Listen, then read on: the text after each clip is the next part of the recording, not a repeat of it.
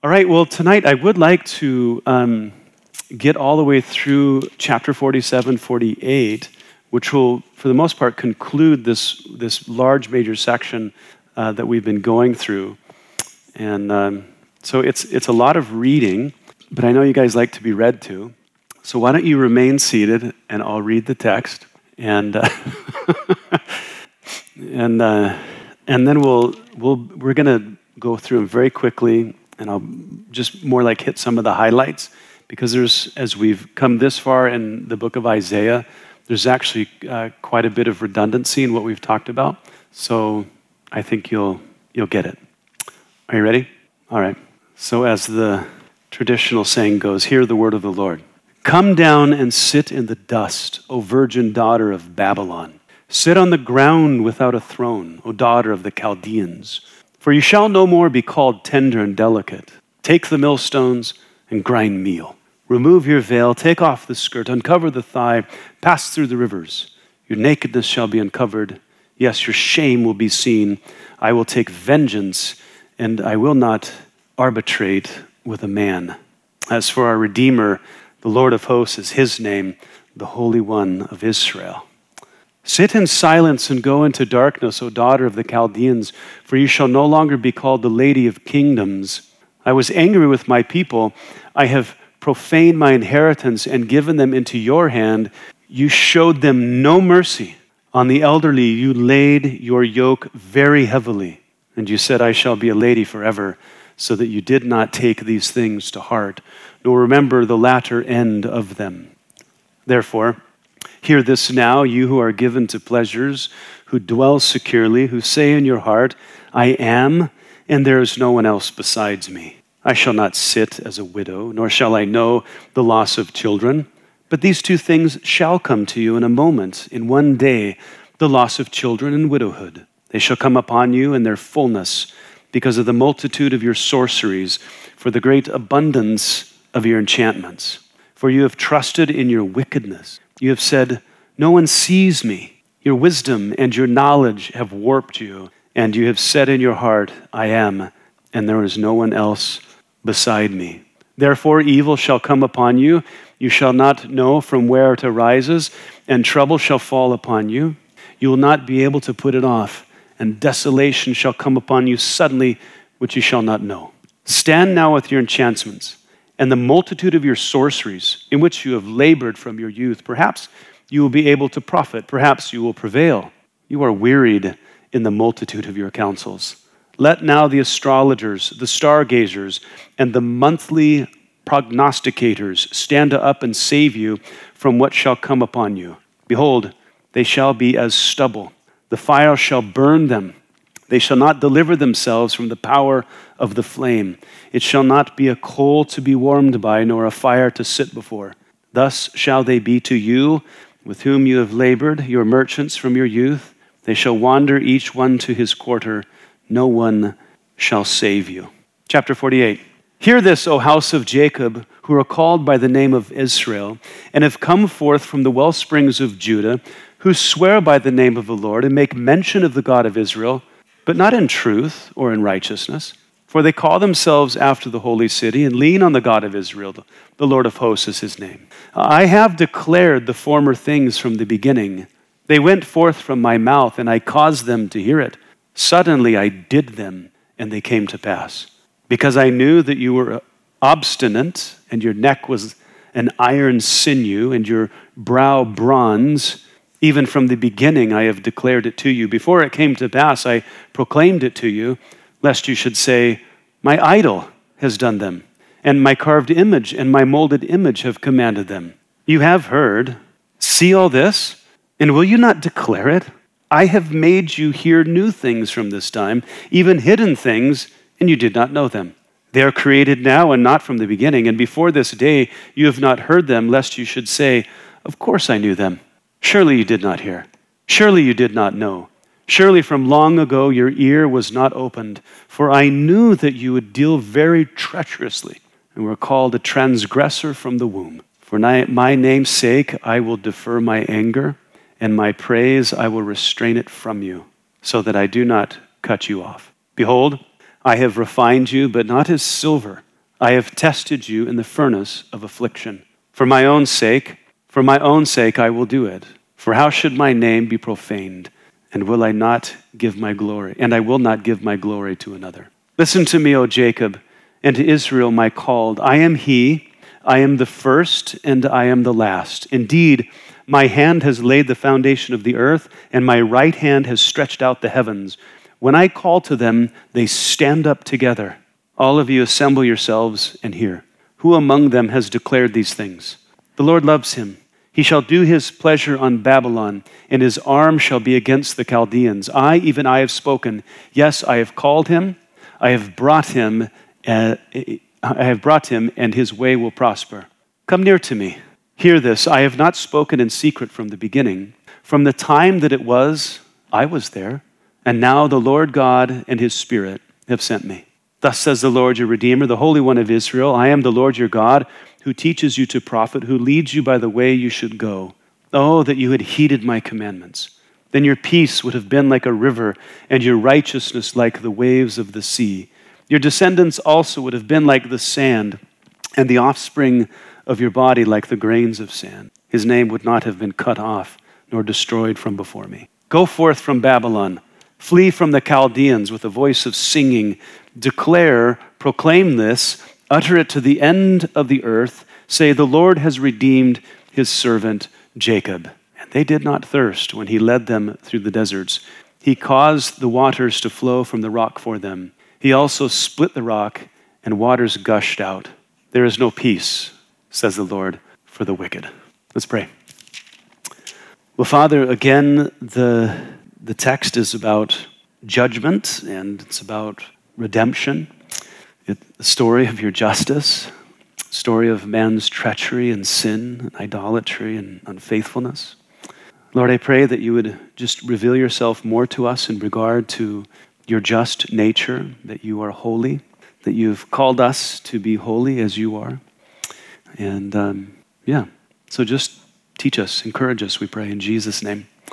Amen. All right, that was a lot of reading. But Paul does say to Timothy to give yourself to reading, and it is understood that it means public reading, the public reading of the Word. But we do that every Sunday and Thursday, and then, of course, you do it all week, right? All right. Well, let's get into, which is supposed to be chapter 47. I'll fix that later, and then it won't matter. So what is pronounced in chapter 47 has to do, of course, with the judgment of the Babylonians. Chapter 48 has to do with Israel.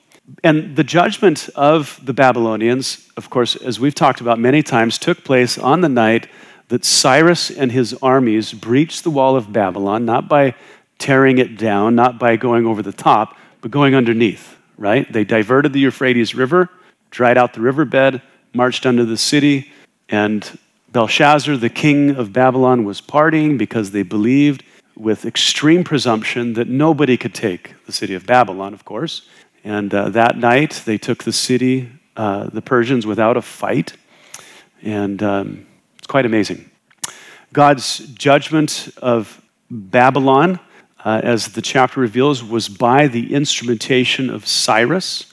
And it's been a prophetic point for multiple chapters. Now you remember in 44, God even named Cyrus by name well over 100 years before Cyrus is even born. And just to demonstrate that he is God and that he's in control of history. And it's the indictments against Babylon, at least one of them, and the consequences for it that I want to talk about tonight. But there's many charges that God brings against them. The one in verse 6 is cruelty, okay, instead of mercy. And then arrogance and presumption, verse 7. Pride, verse 8 and 10. Sorcery and enchantments, essentially horoscope, verse 9. And then also trusting in wickedness, verse 10. Those are the charges against Babylon. And then the judgments are humiliation. You remember at the beginning that God says he would expose their shame. They'll no longer be the princesses, the daughter of Babylon, but instead they'll find themselves grinding at the grinding stone, work of a slave. So he will reduce them, humiliate them, and then eventually it'll be death, he says, evil, trouble, and desolations, verse 9 through 15. The latter prophets say that when God is done with Babylon, it will essentially be a home of jackals. He will just totally destroy them. And has anybody in here been to Iraq? Oh, well, I can't find my pictures anymore. I wasn't there, but my brother was a Black Hawk pilot and did 2 tours in Iraq, and he flew over many of the original sites of the Babylonian Empire. And you know what they look like today? Rubble. Yeah, rubble. So God has definitely judged. And in the text, he elevates his identity, the Redeemer of Israel, the Lord of hosts, the Holy One. That's verse 4. Okay, so I don't want to dissect the whole chapter verse by verse.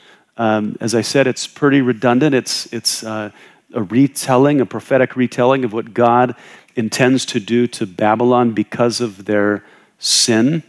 But I'd like to look at a theological issue. It's mentioned in many places in Scripture, but I think it's especially interesting here in verse 6. God says, I was angry with my people. I have profaned my inheritance and given them into your hand. You showed them no mercy. On the elderly, you laid your yoke very heavily. So the passage reveals that God used the Babylonians to judge his people. He gave his people into their hands, he says. So they were the instruments of God's judgment, right? Just as Cyrus will later be the instruments of God's judgment on Babylon. And mind you, when God judged Judah and Jerusalem, it was deserving. Okay, it was deserving. They sinned wickedly against him. They violated the covenant. They were literally sacrificing their babies to Molech, okay, alive in the burning arms of Molech. A lot of idolatry, and so their judgment was just. But Babylon, as the instrument of God's judgment, didn't simply conquer Judea, okay, and then deport the Jews to Babylon and have them in captivity. God says, you showed them no mercy, and you were cruel to them. You were cruel to the elderly. So Babylon, this grossly pagan people, they went too far in the execution of God's judgment. They went beyond what they knew to be appropriate, okay? They went beyond what is just. There was a line that they crossed, which they should not have, a line that they knew was there. Now, the same accusation was brought against Assyria in chapter 10, verses 5 through 6 in Isaiah. And for that, both for the Assyrians and the Babylonians, they were given justice by God for their injustice. So God ends up punishing the punisher because the punisher went way too far. Okay, God, and listen carefully, God expected these pagan people, grossly pagan, okay, to perform his judgment in a just way and in a humane manner. And then when they failed, he held them accountable for it. He basically annihilated them as a people. How many of you guys know a Babylonian? How many of you guys know a Ninevite? You don't, do you? Okay. So God dealt extremely harsh with them. Okay. Reasonable expectations that they did not meet. Here's the issue that arises out of this. And I'm not accusing anybody in this room of doing this, okay, even though I've heard you say it.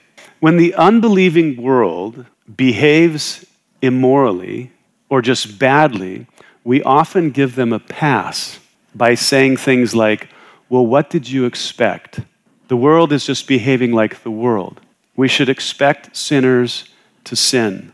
After all, the unbelieving world is unsaved, and therefore we shouldn't expect any virtue from them. They are sinners, and we should expect nothing less. How many of you guys have heard Christians make statements like that? How does it sound in light of what we just talked about? Is it good theology? I don't think it is. If that is true, that saying, why at other times do we cry for justice when they commit evil? If the world is just being the world, why would we hold them accountable for doing what they can't help? what they should just be expected to do? Why do we get frustrated when they behave so badly toward us? Okay, after all, the world is just behaving like the world. Sinners just do sinful things. And if that is just what the world does, because that's what the world is, sinners that sin, how do we justly condemn their behavior and give them appropriate consequences? Because there's a big problem with this. If someone doesn't know what sin is, or they can't help it when they sin, how can we or God justly condemn them?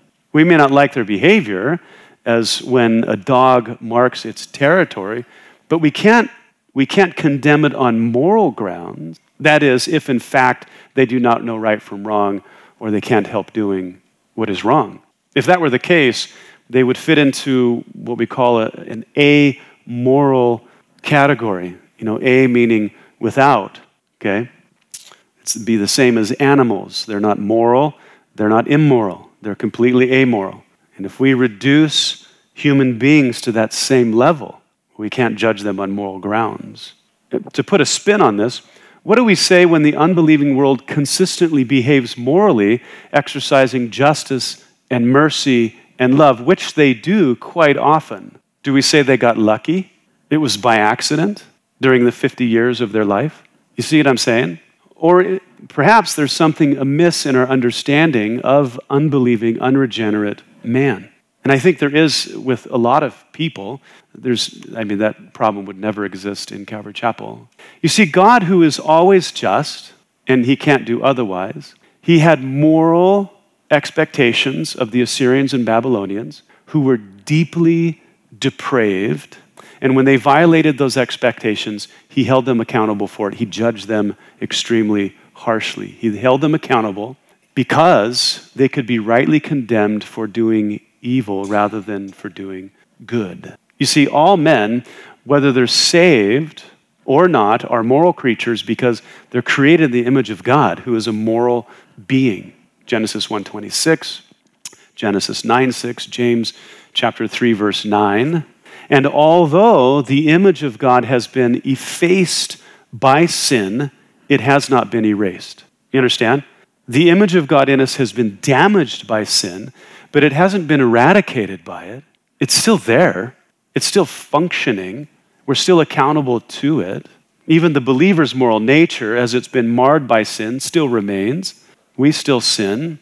We are redeemed, but we're not perfect. The unsaved are not redeemed, but neither are they completely imperfect. They're not as depraved as they could be. Imagine if somebody was depraved as they possibly could be.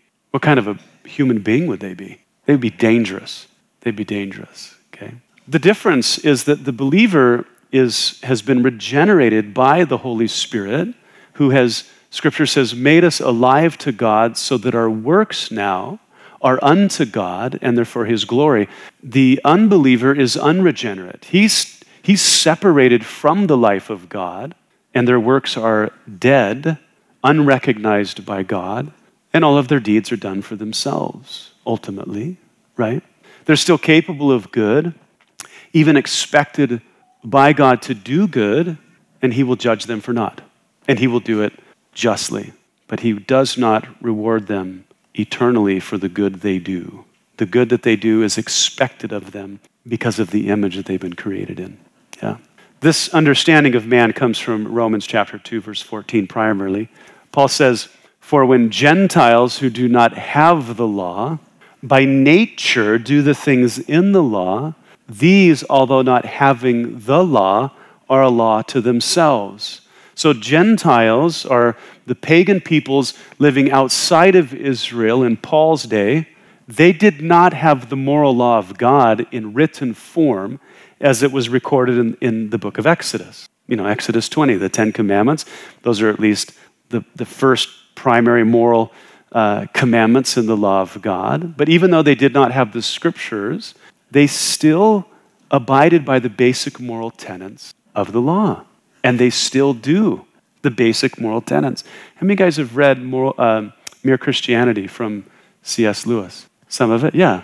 Yeah, how many guys have read Kokel's book, Greg Kokel, Moral Relativism, Feet Firmly Planted in Midair? You've read it? Yeah. Great arguments from those guys, that there are moral absolutes, objective morality, universally so in our world. So man not only knows what is right and what is wrong, they most often do what is right and avoid what is wrong, and they do this because they know better. That's not the only reason they do it. I mean, there's social reasons for avoiding bad things. There's legal reasons for avoiding bad things. But they know, okay? They know better. How do they know? It says, who? Gentiles show the work of the law written in their hearts, and their conscience also bearing witness, and between themselves their thoughts accusing or else excusing them. And that's not just true of the unregenerate Gentile, that's true of me and you as well. Okay, we still have all of this in us, but we have, in addition to that, we have the Word of God. Amen? Okay. So the basic tenets of morality, as they're described in the moral law of God, are etched into the hearts of all men. And therefore, by nature, all men behave basically to what is written in the law. Now imagine if people in general did not. Imagine what it would be like. What kind of a world would we live in if no unbeliever held to any of the basic principles of morality? Imagine what society would be like. Imagine what home life would be like. It would be absolute, chaos would reign, would it not? It would, yeah. But unregenerate people do live by the basic moral tenets of the law. And then when they do what is right, their conscience affirms it. You did what was right. And when they do what was wrong, their conscience convicts them, it condemns them. You did what was wrong, right? Correct? Okay. All men know that they should do good and that they should avoid evil, and their conscience bears witness to their actions, whether good or bad. It does. Okay. Now, the knowledge of right and wrong never goes away. It never goes away. It's in their nature to know, but the conscience that affirms good and condemns evil can be damaged to where it no longer speaks to us. Okay? There's a diagnosis for those people. I think the old diagnosis is antisocial personality disorder. It's sociopath. Paul says it this way, having their conscience seared with a hot iron. Does anybody here, and you don't have to raise your hand unless you're brave enough, does anybody here have a branding? No brandings? I served with a bunch of guys in the Army, some black guys that were a part of some fraternal orders, and they had brandings on their arms and their back, and very strange. And my understanding is it's extremely painful, but once it's over, there's no feeling. There's no feeling. Just as, branding the skin, it kills all of the nerve endings so that nothing is felt. The conscience can be violated over and over and over again to the point where it no longer feels the guilt associated with sin. And when that happens, that person becomes, they're in a dangerous condition, both for themselves and for anybody around them. They're bad people, okay? Committing acts of evil does not bother them. Now, they know it is evil, but they no longer care, so they're driven by unrestrained lust. But because they continue to know that their deeds are evil, God can still justly punish them for doing what they know is right and what they know is wrong. So this takes us back to our conversation about sinners being sinful, and we should expect nothing less, even though God expects more. I've heard the sentiment applied when an unbelieving relative or friend behaves badly around someone's children. They're sinners. They're unbelievers. They're unregenerate. So, what do we expect, they say, okay? Well, that's true. They're sinners, but you can expect them to use appropriate language, exercise appropriate humor, and avoid certain subjects when they're in your home or around your children, right? Your children's sanctity and your duty to preserve it supersedes your concern of offending the unbeliever by setting a moral standard, all of which they know they're doing the wrong thing anyway. Okay, so yes, you can expect them of the same things that God expects of them, okay? And if they won't abide by your demands, you have the right, you have the duty to exclude them from certain contexts, okay? Now, of course, we can't hold the unbeliever to what is strictly Christian because they're not subject to the covenant of Christ, right? They're not actually in the covenant. Like, I would never hold an unbeliever accountable for not worshiping Christ. That's something Christ will hold them accountable to, okay? We don't do inquisitions, right? I would never hold them accountable for not giving to missions or to the ministry. But I do expect them to live according to what God has written on their hearts. I hope that they experience consequences when they don't, okay? Whether those consequences be, internal or even social, even occupational or legal. I got to admit, when certain people get fired for certain behaviors, I'm pretty glad. When people go to prison for some behaviors, aren't you glad? I mean, you don't want them around your children, right? You don't want them in society. So those are good things. I think there should be social consequences for bad behavior. They should be excluded until the behavior changes. Okay?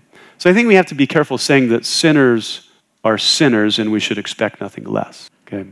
I think it's dangerous. It's because they're created in the image of God. They know right from wrong. You guys, it puts their soul in jeopardy. It's what necessitates the preaching of the gospel, and it justifies the righteous judgment of God. God expects a very particular moral standard from even unbelievers, and he justly holds them accountable to it. Scriptures say that the wrath of God is currently being revealed. It's currently being poured out on the ungodly because of what they know but refuse to do. That's all of Romans chapter 1, verse 18 through 32.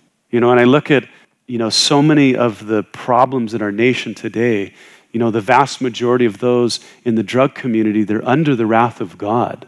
They're suffering his wrath. He's given them over to that, as Romans 1 says. I believe the greater population of the homeless have been given over. Those in sexual moral lifestyles, the idolater, they're given over to those things, and it's God's wrath. Now he's using that to hopefully wake them up so that they will look at the goodness of God and repent, as Paul begins in Romans 2. So Romans 1:18 says, the wrath of God is being revealed from heaven against all ungodliness and unrighteousness of men who suppress the truth in unrighteousness. And then he goes on to say that this is happening because they know God has revealed it to them, and yet they continue to behave in these sinful and rebellious ways. Now, the problem is that I think many in some Christian circles think that we should just leave them then to the wrath of God. I don't think that that's Christian. God sent Christ into the world to redeem the world. So we don't stand by passively and just watch the world die. That would squander Christ's sacrifice. But in order for them to experience redemption, they must hear the gospel. And if they're going to hear the gospel, it must be preached to them. And if it's going to be preached to them, a preacher must be sent. Does that sound like a verse somewhere in the Bible? Chapter 10 of Romans? Yeah. So if we remain passive in regard to the condition of the wicked, Christianity would just be a dying breed. But this is how we perpetuate. This is how we fulfill the Great Commission. We go to where they are and we preach the gospel. Amen? All right, let's see if we can get chapter 48 in there. So as we said, chapter 47 was the issue of judging Babylon. Here is the problem of Israel. And as we read it, you see God bringing an indictment against them, but that it ends with his promise to redeem them out of his judgment from Babylon. Now it begins with those that are called of God, who have come from Jacob. That's this chosen line of people. They swear by the name of the Lord. They speak his name, but he accuses them of doing this not in truth or in righteousness, verse 1 and 2. They identify with the God of Jacob, that's Yahweh. They celebrate in the fact that they're a part of the capital city of Jerusalem. They're in the community of faith, the covenant community. They supposedly trust in the Lord, but he says it's all a farce. It's all a farce. It's amazing how nothing has changed from so many people, from Israel to the church. So many people are all lip service, but As James would say, they're hearers of the word only and not doers. And he says they've deceived themselves. They think they're fine. They think everything's okay. So again, God returns to the one piece of evidence that proves his deity, simply to condemn Israel's idolatry. Now, he brought it up at the very beginning of this large section, that there's this one test by which when there's any claim to deity, there's one way to demonstrate it, and God says it's prophetic, infallible foreknowledge, right? And he's constantly throughout the section taunting the Israelites who have become idolaters. He's taunting them to inquire of their idols, to tell them of things to come. He says, if you can just get them to speak, I'll be happy. Okay, if you can get them to move, I'll be happy. And then he taunts the idols themselves, that if you can speak, respond to me. If you can do anything at all, do something. And he's being very sarcastic with the idols. And then God begins to talk about the future. And then it's in chapter 44, we're not just telling about the future of Israel and what will happen in Babylon and what will happen to Babylon. He actually names Cyrus, the king of Persia, who will come and conquer Babylon, but also he will sign a decree that will then release Israel. So he's bringing this whole thing up again to confront them and his infallible foreknowledge. But then, as we mentioned earlier in the section, he actually comes out and just states it here, that God mingles his foreknowledge with his sovereignty, that is his control over history. God doesn't just know in advance, he also brings it to pass. In verse 3, God just comes out and says it. He says, I've declared the former things from the beginning. They went forth from my mouth, and I caused them to hear it. Suddenly I did them, and they came to pass. See, there's a difference if you have passive, infallible foreknowledge, just knowing what will happen in the future before it comes. That would be one thing. Okay, that's actually what a prophet receives through divine revelation. He knows what's going to happen in the future, but that comes from the Lord. But now God is saying, it's not passive foreknowledge. I execute what I want. Okay, so I tell my prophets what will be done, and then I'm the one that does it. I have sovereign control over history. How many of you guys like that? Okay. Aren't you glad that the White House is not in sovereign control of history? Okay, or any foreign government or whatever. So I love the sovereignty of God. So God performs it. He's orchestrating all of history to his intended end. It's great stuff. So God, he basically says in this section here that I communicated to Israel in this way so that they could not say their idols did it. I pronounced all these things in the past before Israel abandoned me for their idols. So they couldn't say, well, it was our idols that did that. No, God said, I mentioned those things in Deuteronomy prior to this betrayal, this mass betrayal to idolatry, which happened later in Israel's history. And then he performed things in their day that he didn't mention as something new. So they could not say that they knew it was coming. He does both things. He says, they are created now and not from the beginning. And before this day, you have not heard them, lest you should say, of course I knew them. Surely you did not hear. Surely you did not know. Surely from long ago your ear was not opened. For I knew that you would deal very treacherously and were called a transgressor from the womb. Now, he's not saying that the Jews individually were called transgressors the day that they were born as people. He's saying from the very inception of the nation of Israel, when I made you a nation, he says, you guys went astray. We have the history of that, right? All of the wilderness wanderings. That was when he made them a nation, and they immediately went morally crazy. Just a sad story. But that's the story of Scripture, that God is the hero, man is the redeemed villain. Amen? They could not say that they saw it coming. Their idols, he taunts them, could not predict nor protect. And he says, I organized all of this stuff this way so that you couldn't turn to that. He says, before it happened, I knew you would deal treacherously by straying to idols, and you've just been a rebellious people from the beginning. So what is common, as we've seen through this major section, is there's condemnation of Israel, there's charges brought against them, and then there's God's promise to redeem them. So Isaiah is very good with not leaving them with judgment and then going silent. He always reassures them in the process of judgment. So God says that, he says that for his name's sake, he will defer his anger from them, but he says, but like silver, he will refine them through suffering. That sounds pleasant. He says, I won't allow you to just profane my name through idolatry without consequences, okay?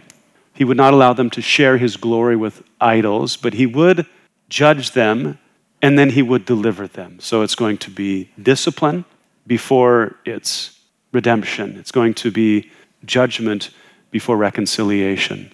And he will secure at least a few generations of repentance. Now, the question is, I think that he's addressing from here on out, is how would he actually deliver Israel from destruction in Babylon?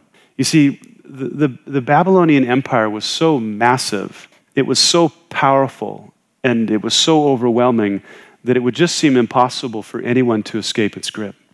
And the way that the ancient people thought, most people, was that if your city or your state was conquered, it means that the God of the other nation was more powerful than yours. And see, that's the benefit of having Yahweh as your God, because he says, no, I'm opening the doors for Babylon to judge you. It's not that I'm weaker than the gods of the Babylonians. I'm actually permitting them to do this. But in their minds, because they were a stiff-necked people, they were deaf, as he accuses them of, they're not hearing this reality. So when they are conquered, they think that the gods of Babylon have bested the gods of Israel. So how can God redeem them from Babylon? Well, listen to what God says. He says, listen to me, O Jacob and Israel, my called. I am he, I am the first and the last. I am also the last. Indeed, my hand has laid the foundation of the earth, and my right hand has stretched out the heavens. When I call to them, they stand up together. Those are statements of cosmic sovereignty. Yeah? Regardless of how powerful the Babylonian Empire becomes, it will never be powerful enough to create the earth. It will never be powerful enough to stretch out the heavens, and it will never have the power to command the stars. He says, when I speak to them, they all give me their attention. They basically stand up and say, yes, Lord. What is it that you want, Lord? Here I am, Lord.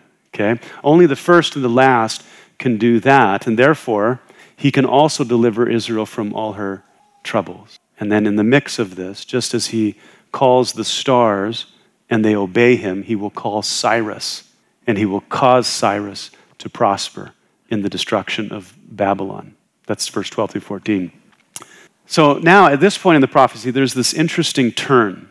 In verse 12, it's made plain that the person speaking is the first and the last, right?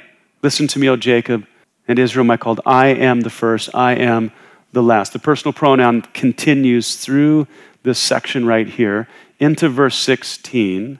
And listen, come near to me, hear this. I have not spoken in secret from the beginning. From the time that it was, I was there, and now the Lord God and his Spirit have sent me. That's interesting. There's no inconsistency in the Hebrew language or the grammar.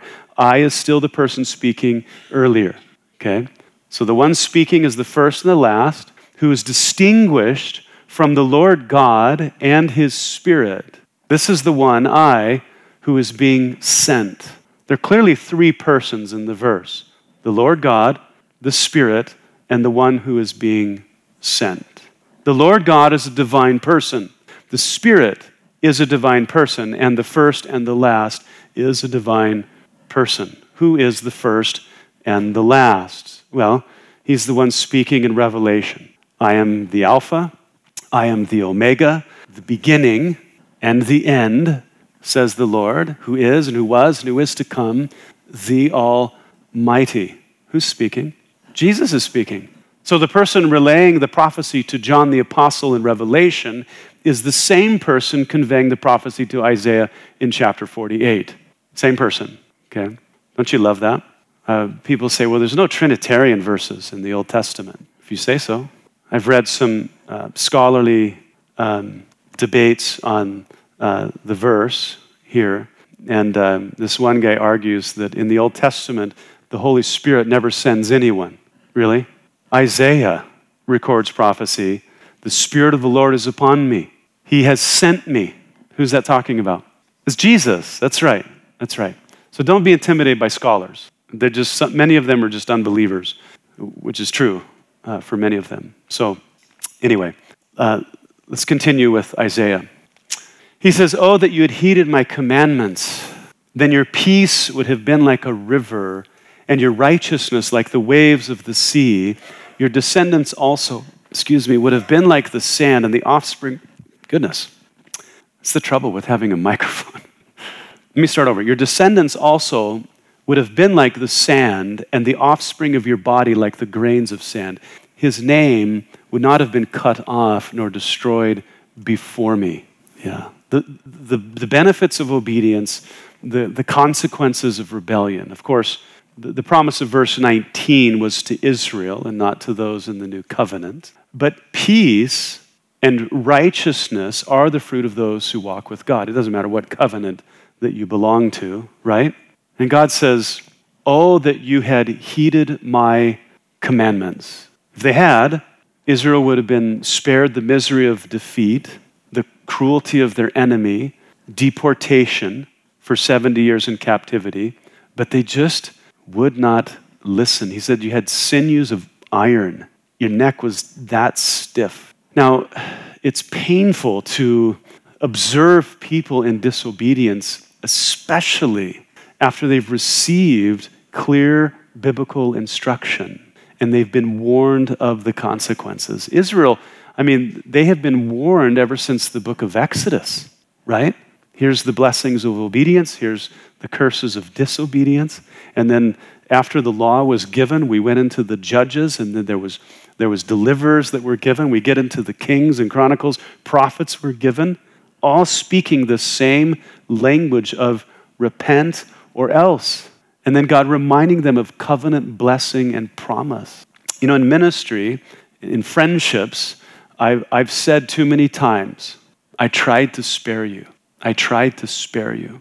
But as the proverb says, a way looks right to a man, but in the end it leads to death. What they wanted to play with, what they wanted to involve themselves in, it looked right to them. It made them feel good, feel wanted. It gave them a sense of purpose, of belonging. But in the end, it led to pain, emotional turmoil, broken relationships, opportunities, and ultimately separation from God and his benefits. His benefits. I've had people that it just seems like they never can just get out of the rut of rebellion. And then they complain that they're not experiencing any of the benefits of the covenant. And it doesn't matter what I say to them. They just cannot see that the benefits come by walking in step with Jesus. Walk in the light as he is in the light. It's like their ears are closed off, and it's just so sad to see. Yeah. Too often, out of pride, lust, and self-will, people know better than those who counsel them. We've counseled men about women and women about men only to be ignored. And then months or years later, we're invited back into the situation only to pick up the pieces. Or from a distance, we just have to sadly watch things fall apart. I don't know how many people over the years that have come back and said, you warned me, you told me, I remember you said this, or one of the elders said it, or one of the people that counsel them, I just didn't listen. We've done this with spouses, with children, we've done it with friends. That sounds so dreary and dark. I would say the majority of people, they hear the word of God, they submit to its authority, and then by the grace of God, they begin to walk. I would say that's the majority. But the ones that just, you can't shake them out of it, and it's heartbreaking. So, that they'd heeded counsel from them. Their peace would have been like a river and their righteousness like the waves of the sea. But they cursed themselves. But here in the prophecy, the Lord was promising future deliverance. He commands them in advance that when the decree from Cyrus is given, he says, go forth from Babylon, flee from the Chaldeans with a voice of singing, declare, proclaim this, utter it to the ends of the earth, or the end of the earth. Say, the Lord has redeemed his servant Jacob. He's commanding them in advance to celebrate his redemption. Very sweet. And then referring to Israel coming out of the Exodus from Egypt, he says they did not thirst when he led them through the deserts. He caused the waters to flow from the rock for them. He also split the rock and the waters gushed out. So just as Israel had safe passage and their provisions met leaving Egypt, they're going to have something very similar when they leave Babylon. And then the prophecy ends. There is no peace, says the Lord, for the wicked. And that is so because the Lord will ultimately see to it. Yeah. The joy and gladness of verse 20 belongs to those who trust in the Lord. God will ensure that the wicked eventually lose all hope and all of their security. He'll see to it that their joy be turned to sorrow. Amen? Now, too often, the problem is that the wicked do not see themselves as wicked, which is exactly the kind of people that Isaiah is prophesying to. And it's exactly the kind of people that need the gospel today. Now, we just finished with what the LGBTQ community has deemed the Pride Month. And this is all very interesting to me. With Pride, they celebrate sexual morality, and then they present a symbol that defies God. So pride is the sin of the devil, and the rainbow is a symbol of God's promise that he'll never destroy the earth again with water for man's rebellion.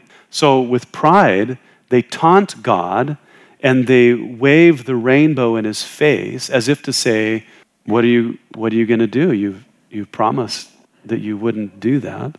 And so they celebrate in our streets, they sing in the parades, they dance in front of our children, and their numbers, as they increase, make them feel justified.